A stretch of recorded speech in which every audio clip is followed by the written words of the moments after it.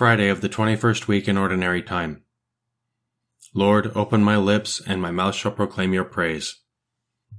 Come, let us give thanks to the Lord, for his great love is without end.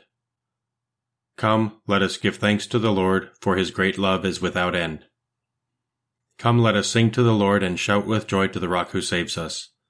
Let us approach him with praise and thanksgiving and sing joyful songs to the Lord. Come, let us give thanks to the Lord, for his great love is without end. The Lord is God, the mighty God, the great King over all the gods. He holds in his hands the depths of the earth and the highest mountains as well.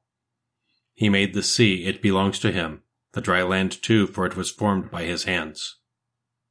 Come, let us give thanks to the Lord, for his great love is without end.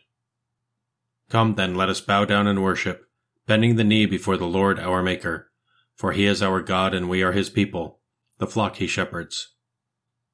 Come, let us give thanks to the Lord, for his great love is without end. Today listen to the voice of the Lord.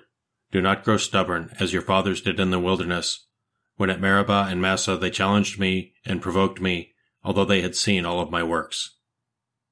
Come, let us give thanks to the Lord, for his great love is without end. 40 years I endured that generation.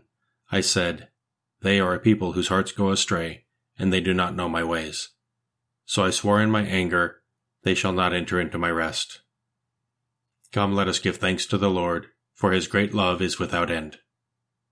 Glory to the Father, and to the Son, and to the Holy Spirit, as it was in the beginning, is now, and will be forever. Amen.